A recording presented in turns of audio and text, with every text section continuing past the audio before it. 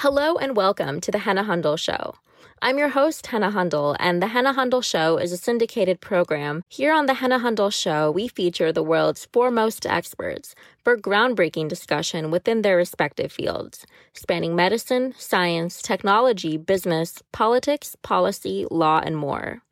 Join me, your host, Hannah Hundel, on a mission to unpack and understand how contemporary, high-impact issues are being tackled by the world's most influential leaders.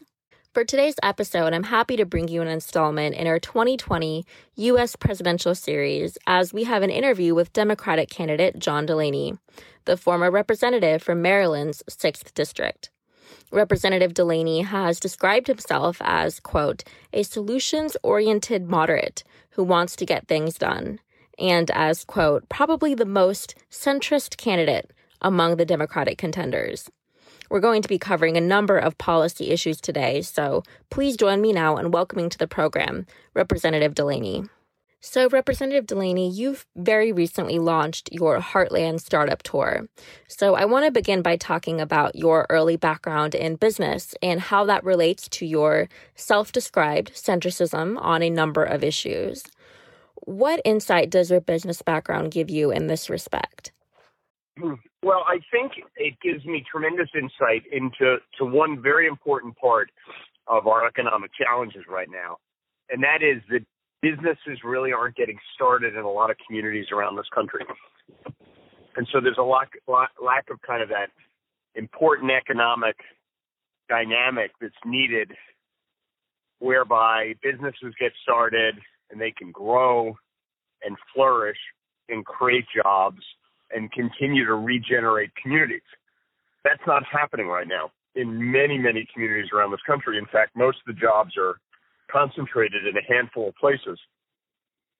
So that's a real problem this country has. And as someone who started two businesses from scratch and created thousands of jobs, but who importantly also spent my career lending money to small to mid-sized businesses, because that's what my companies did. They were effectively like a bank that specialized in lending money to businesses all over the country. And I made loans to 5,000 small businesses around the United States over 20 years. So I really understand the dynamic that's needed to create entrepreneurship and to encourage the growth of small to mid-sized businesses. And so that's something that no one else running for president has anything like that. Or I don't think anyone ever has who's ever even been the president. So I'm going to kind of be the startup and small to mid-sized business president in many ways. And so you've launched the Heartland Startup Tour, and there's been a lot of talk about how to reinvigorate the economies of the American heartland and infuse them with the fruits of innovation that are currently more localized to the coast. In light of that, can you talk about why you think the jobs eliminated from automation are not currently being replaced with jobs created from innovation in this region of the country? Well, because what's happened is we've transitioned to more of the innovation economy, which we have. As you pointed out, those jobs have been created largely in the big cities. And it's been created because the big cities have not only the kind of environment that is attractive to young people, but because there's entrepreneurial ecosystems in these cities where what happens is you have a successful company and, it grows, gets sold, or goes public, and 10 of its executives leave and start another business. They typically do it, where they live, and it just creates a very kind of a virtuous cycle for a handful of big cities, but not for other countries, not for other parts of the country. So what we got to do is we got to create real incentives, and some extent incentives already exist. I mean, the cost of living is really high in a lot of cities, and it's much, much, much lower in rural America.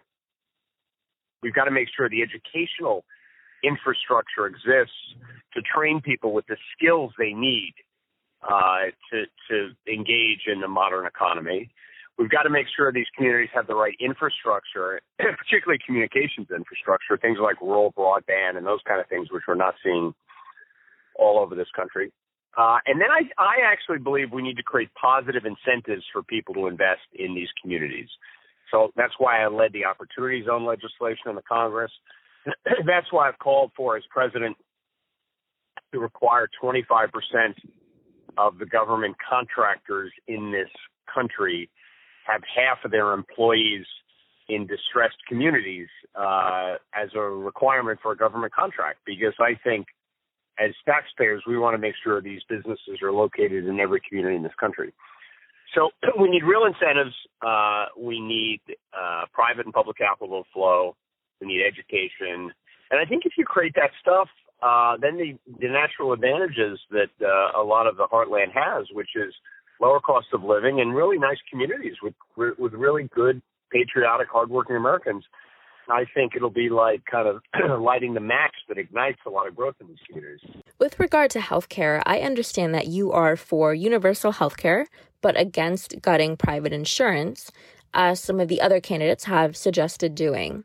Why is that? And can you describe to me what you see as being at stake here if we eliminate private insurance? So to me, it's actually really pretty simple. And there's two camps, and I think they basically have it wrong on healthcare, which is I agree with like Senator Sanders and Senator Warren, who are calling for universal healthcare, because I think we should have universal healthcare. And by universal healthcare, I mean that every American gets federal healthcare coverage as a right of citizenship. I just don't believe in their proposal to put in place what's called a single-payer universal healthcare system, which means not only is there a universal healthcare system from the government, but by law, that's the only one that's allowed. And that's what they're advocating for. And in fact, very few countries around the world actually have that kind of a rigid system. Most of them that have universal healthcare system have mixed models like I'm proposing, where you get a basic federal plan as a right, but you can opt out, get private insurance, you can get private insurance supplementals, et cetera. And so that's the plan that I'm proposing. And some of the people running, quite frankly, don't go far enough. They're calling for public options, which are perfectly good policy, but they really don't get at the problem in our healthcare system right now. So I think we've got a situation where, you got one side who's got the right goal, but the way they go about getting it is wrong. And the reason it's wrong is pretty simple. One, the American people like choices. Half of the American people have private insurance now. A lot of them like it. Why are we making that illegal? That's a stupid idea. And the other problem is, government health care has never been shown to pay enough. So if the government were the only people paying the bills, then a lot of hospitals and stuff would close because their government reimbursement rates are too low. So that's what I think is at stake. Related to healthcare, you also have a plan for combating the opioid epidemic that addresses both prevention and treatment. Very recently, there's been a settlement between two counties in Ohio and an opioid manufacturer and drug distributors. In light of that, I'm curious, do you believe in specifically holding Big Pharma accountable for the opioid epidemic? Yes, I do. I think they're absolutely at fault. I think they should be held financially accountable. And I think executives who were aware of what was going on and turned a blind eye to it because of their own financial self-interest should be held personally accountable. So, yes, I think there needs to be very strong accountability. And it's not just financial. I think there needs to be criminal investigations into executives.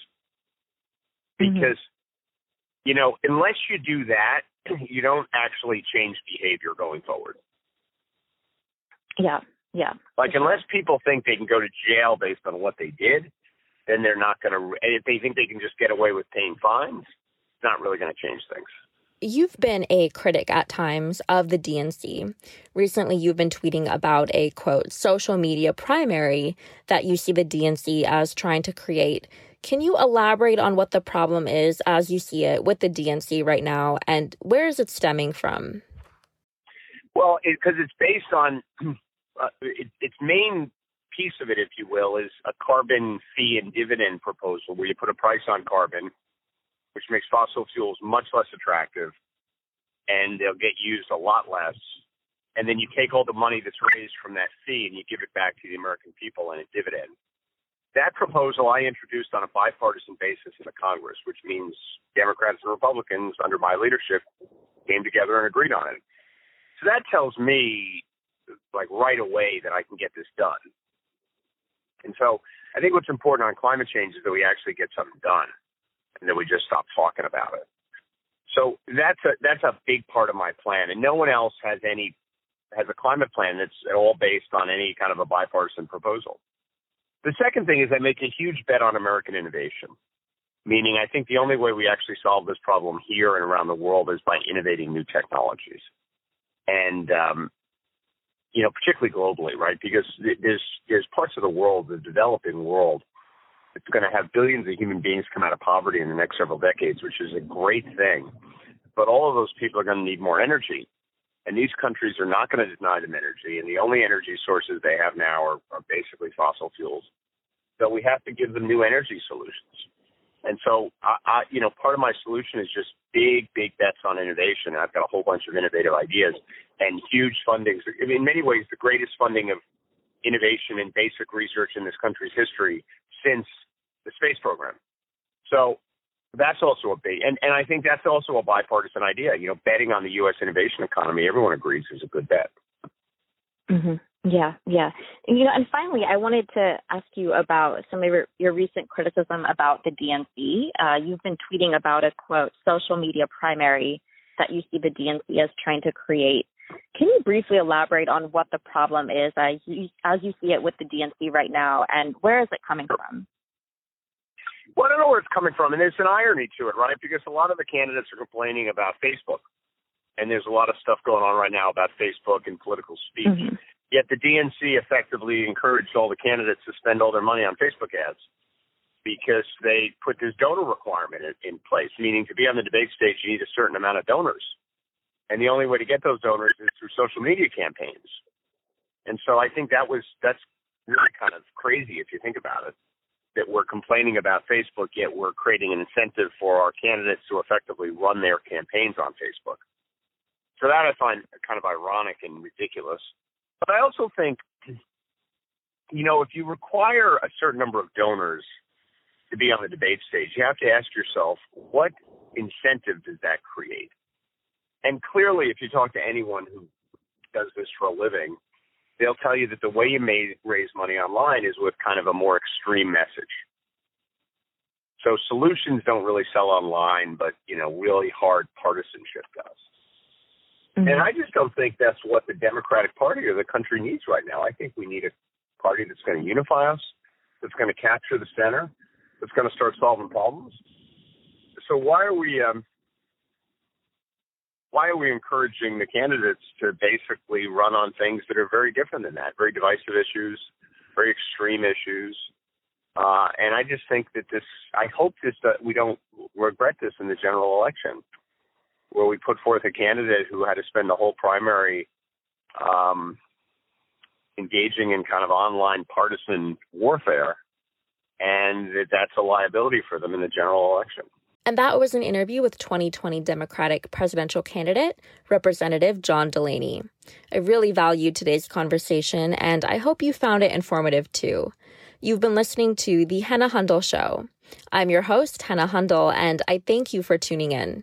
We'll catch you next week.